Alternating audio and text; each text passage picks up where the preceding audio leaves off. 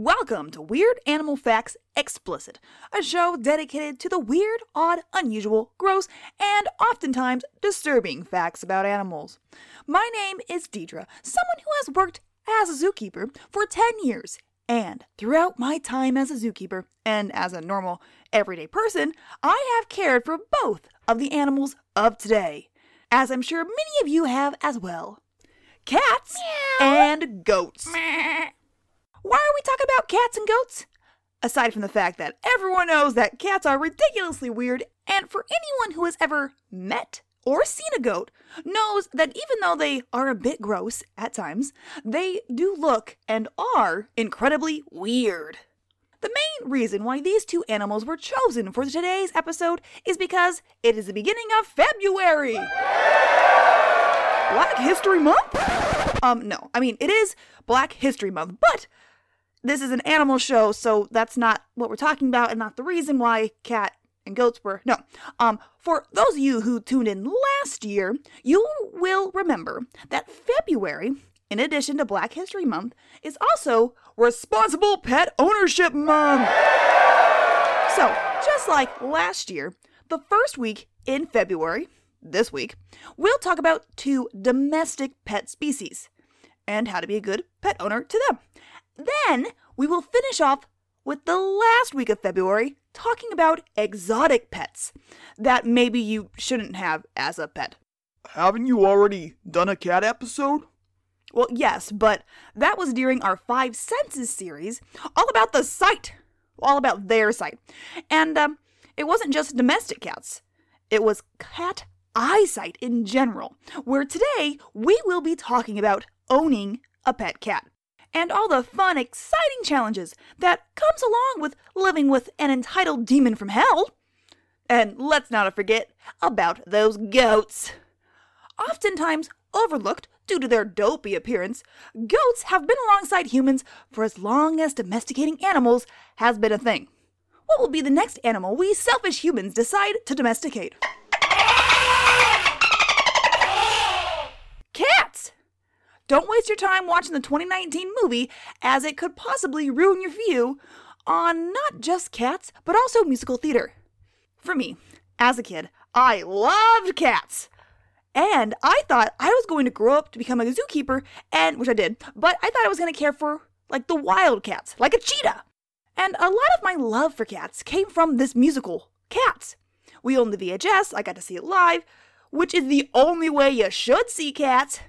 Again, do not watch the 2019 movie because it sucks.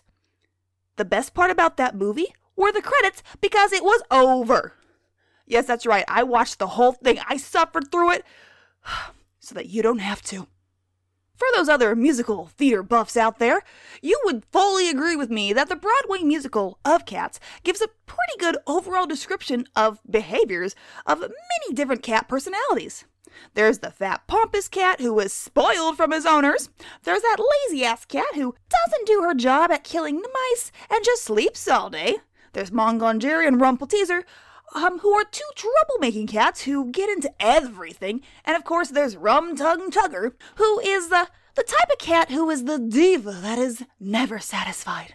For anyone who has ever shared the home with a cat, and I say share a home because, let's face it, you're just cohabitating. You don't own shit. You don't own that cat. That cat probably owns you. For those of you, you should be able to identify your cat in the stage musical. Well, maybe the movie too, but don't watch the movie! But how did cats become so popular, and why? For the musical, obviously, it has to do with the amazing music and choreography, and even better costuming, which is something the movie was very much lacking in. If you just did the costumes they did in the play versus your own stupid CGI, then it would have been much better, in my opinion. Well, we won't get in the whole thing, but there's a lot of ways they could have made that movie better by not doing it. For the actual animal of the cat, we have to go back to where humans first started to rule over all of land. Farming is where we're getting to. Once we humans learned how to manipulate the land and started to store food, well, that's when all the rodents came to town. And what eats rodents? Wild cats! Meow!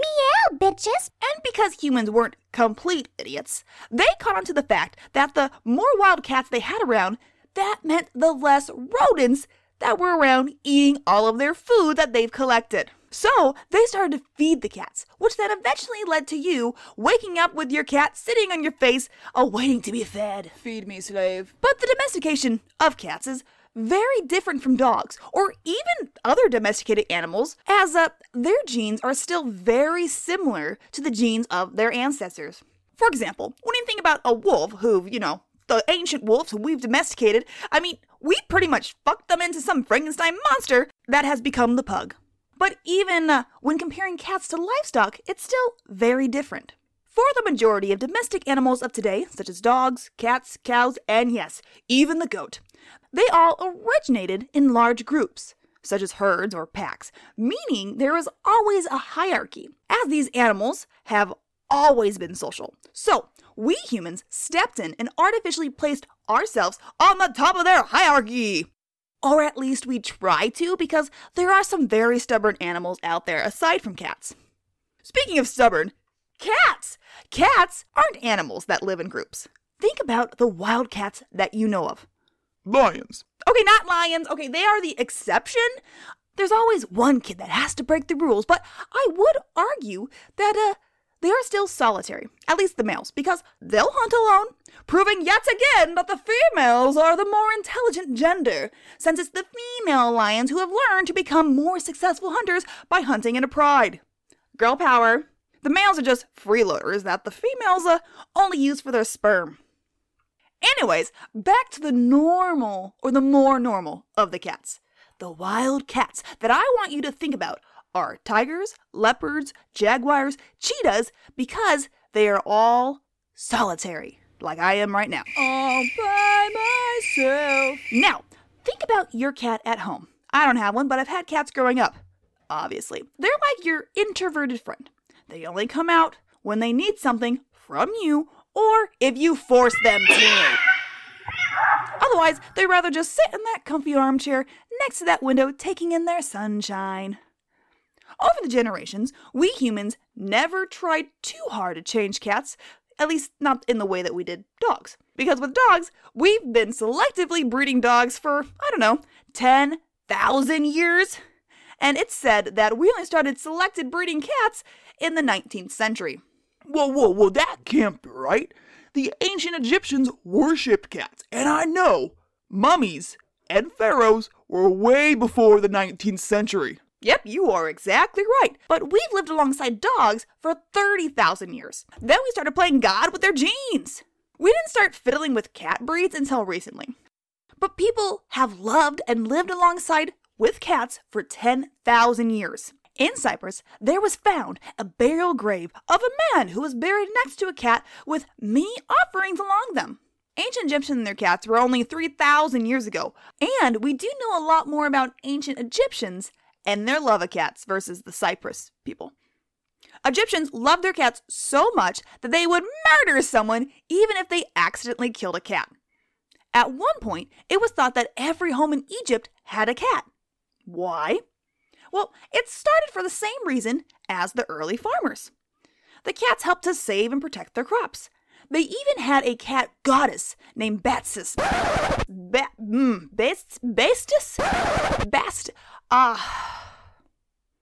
Bastis. Okay, so I just Googled how to say this name, and the first video that popped up, it was very weird and seductive. And they said it's pronounced bastard. At least his accent sounded like that, but that's not how you say it. Bastard. That's my best guess. Anywho, this goddess, Bastis, she was the goddess of protection, good health, and pleasure. My guess, due to her slender, somewhat sexualized body, even though she does have a head of a cat, some people are into that. Fun fact, if a cat died in ancient Egypt, the family would mourn in a very unusual way. By shaving their eyebrows. Then, once their eyebrows grew back, it meant their mourning was over. So all you fans out there and people who love me, when I die, I want you to shave your eyebrows to mourn my death. Then once they grow back in, You can do whatever you want, but they grow like full back in, like Eugene Levy style full back in.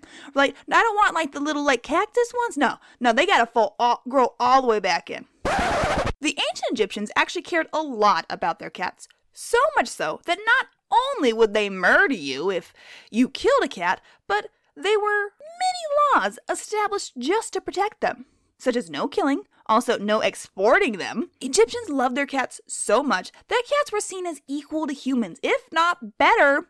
And this is actually something we humans today need to work on getting into our laws. Like, if you run over a cat in your car, you're dead. You use live bait to catch a fish, you're dead. You look at an animal funny, well, you're dead. You eat some beef, you're dead. If you kick a dog, you're dead. If you make fun of a dog because it's a dog and you say someone's got a dog face, you're dead. If you use an animal name as an insult, then you're dead. When a cat did die, not only were eyebrows removed, but their beloved cat was then mummified. And mummification was not for the poor, proving that cats were seen as better than people. And I think cats still know this to this day. Cats are the pharaohs of the world, and I think because they have helped to protect our crops for centuries, they have earned their right to simply sit on the counter and shove your glass to the ground. They are royalty. They are the kings and queens of this world, and whether you'd like to admit it or not, cats have already taken over the world. Cats are everywhere, and their population continues to climb, reiterating the fact as to why it's so important to get your pets spayed and neutered. Bob Barker was onto something there.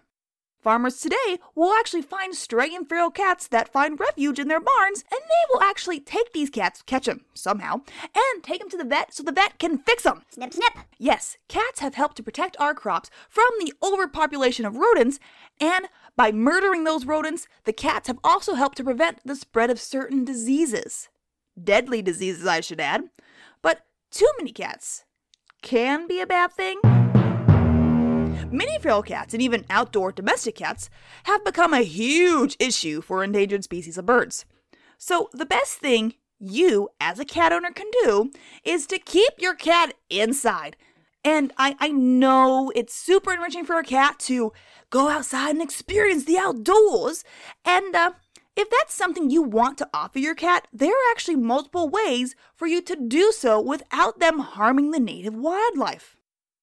Train them! And I know this sounds crazy because cats are so fucking stubborn.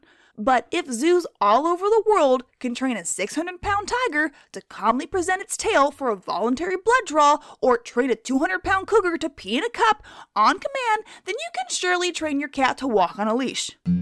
Training tip: if you are interested in learning more about training your cat, dog, pet, or roommate, then learn all you can about positive reinforcement. That's giving something favorable to someone for doing something you'd like them to do more of. Like when your husband does the dishes, give him some sex. He might do the dishes more often. And it is scientifically proven on numerous occasions that positive reinforcement, like giving your dog a treat or a belly rub for sitting when asked, or fucking your husband after he does the dishes, is way more successful than punishment. The only reason why we humans turn to punishment, like yelling at your dog for barking or spanking your partner, well, I guess some cases spanking can be reinforcing, but not for what we're talking about now. But the reason why we tend to resort to punishment is because it gives us a fast result, but it's not long-lasting. Plus, think about bosses that you've had. Chances are they nagged at you and pointed out ways that you can do better more times than they've ever said good job or thank you. Training is about relationship. And if you punish your cat every time it jumps up on the counter, it's going to develop some bitterness towards you, if it doesn't have some already, because let's face it, it's a fucking cat. Versus what you could do instead, you could just redirect your cat so that every time it jumps on the counter, you call it over to its tiny hammock hanging from a window and give them a treat. And so that they don't associate jumping on the counter for treats, you'll also have to catch your cat being good. Meaning, every time you see your cat on a surface that they're allowed on and isn't on the counter, you reinforce that shit, motherfucker! Yeah, hey, good job, cat. Here's a treat. You're doing great. Here's another treat. Fun fact, that's called capturing the behavior. And I know that this sounds like a lot of work, but that's why there are so well-behaved kids in the world. Positive reinforcement. It works. It really does. Look it up. Another and less training route that you can go to keep your cat from negatively affecting endangered birds and bringing them to extinction is to invest in a catio. That's right, ladies and gentlemen, you heard me correctly. No longer are we looking at patios, we are looking at catios. It's like a patio, but for your cat. And there are many different routes that you can go, so to make your cat feel like that ancient Egyptian queen that she really is. Now, in case you're not familiar with what a catio or even a patio is, it's an enclosed porch that's screened on all sides. So it's an outdoor enclosure with shelves and plants. Well, for a cat, it's shelves and plants, because I don't think people are sitting in shelves near plants on a patio. But you can have plants out in the patio for a human. Anywho, some people even have catios so advanced that they have tunnels from their living room to the outside deluxe catio. With enough love, the possibilities of making your cat their outdoor Egyptian dream home a reality is only a few hard-earned bucks away. Yeah, rich people tend to do this. Otherwise, you can train your cat and just be nice to it. Don't be a dick. Scientific names are hard. I do ask my roommate Emily to give me the scientific name, which I do not attempt to read until now. Most times I'm horribly at it, but some of the domestic ones have been easy, so let's open up this sheet of paper and see what we got. Domestic cat scientific name, Felis catus. Fuck yeah, you hear that? Yeah, Felis catus. That's how you say its scientific name, bitches. Bam! It's the transition song from going to one topic to the next. It's the transition song so that we have no awkward silence. Goats! Just like Mikey from the Life cereal commercials, they'll eat anything. Wrong! Wrong, wrong, wrong, wrong, wrong! Sure, just like your new toddler nephew or dog who can and will put anything in their mouth doesn't mean that they should! And this is especially true for goats. Many people think if they get a goat, it'll be easy as they'll just eat anything, making diet prep for them so super simple. You fools! Myself, having had worked with a herd of nearly 20 goats and sheep, can tell you that some goats' diets are extremely picky, and it makes them more of a diva than most cats. And some will have stomach tolerances more sensitive than your glycemic mother. Goats can't eat just anything, and they shouldn't. The rumor of goats eating anything, such as an old tin can, is mostly due to old cartoons. Oh, and you know what I'm talking about. It's those same old-timey cartoons where they had Mickey Mouse threatening Donald Duck with a gun, or the sexy legs and questionable antics of Betty Boop. Ah, yes, the good old days of television when we didn't care what we were teaching the kids. Oh, yes, yeah, ha, ha.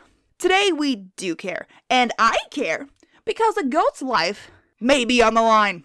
And even though goats have a 4-chamber stomach, they can still be sensitive and picky as shit. Not as picky as pandas or koalas, but still picky, as hay tends to be more cost-effective than those precious bamboo shoots and perfectly crisp eucalyptus. Fun fact, of picky animals in zoos, pandas and koalas tend to be the worst. Talk about the ultimate divas of the world. As for goats, they are browsers, which is different than grazers.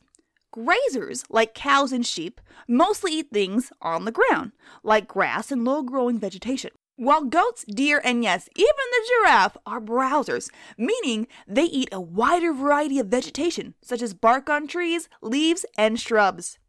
And just like how iceberg lettuce and a banana have different dietary values, so do grass compared to trees. Most zoos offer their large herds of goats and sheep hay and grass such as Bermuda grass up to 7 times a day. But there's also alfalfa, orchard grass, and Timothy hay, which are all common to feed goats in zoos. Wait, I thought grass was just grass? Well, you obviously never ventured into the world of marijuana while you were in college.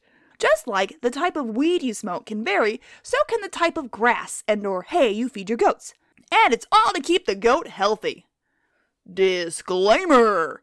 Please do not give weed to goats. or any other animal for that matter.